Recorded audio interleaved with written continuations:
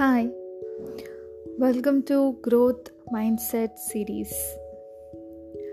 A boy named John was upset. His father found him crying. When his father asked John why he was crying, he said that he had a lot of problems in his life. His father simply smiled and asked him to get a potato, an egg, and some coffee beans. He placed them in 3 different bowls. Then he asked John to feel the texture and then fill each bowl with water.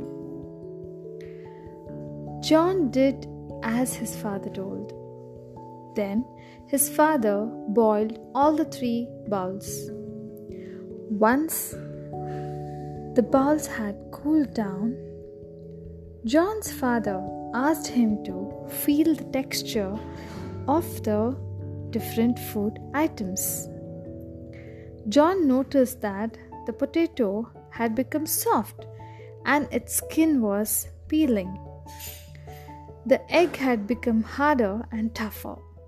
The coffee beans had completely changed and filled with brown in color and with the aroma. My son, life will always have problems and pressures, like the boiling water in the story. It's how you respond and react to those problems is that all matters. Once we understand how we react and respond to the problems, we develop the growth mindset. Thank you.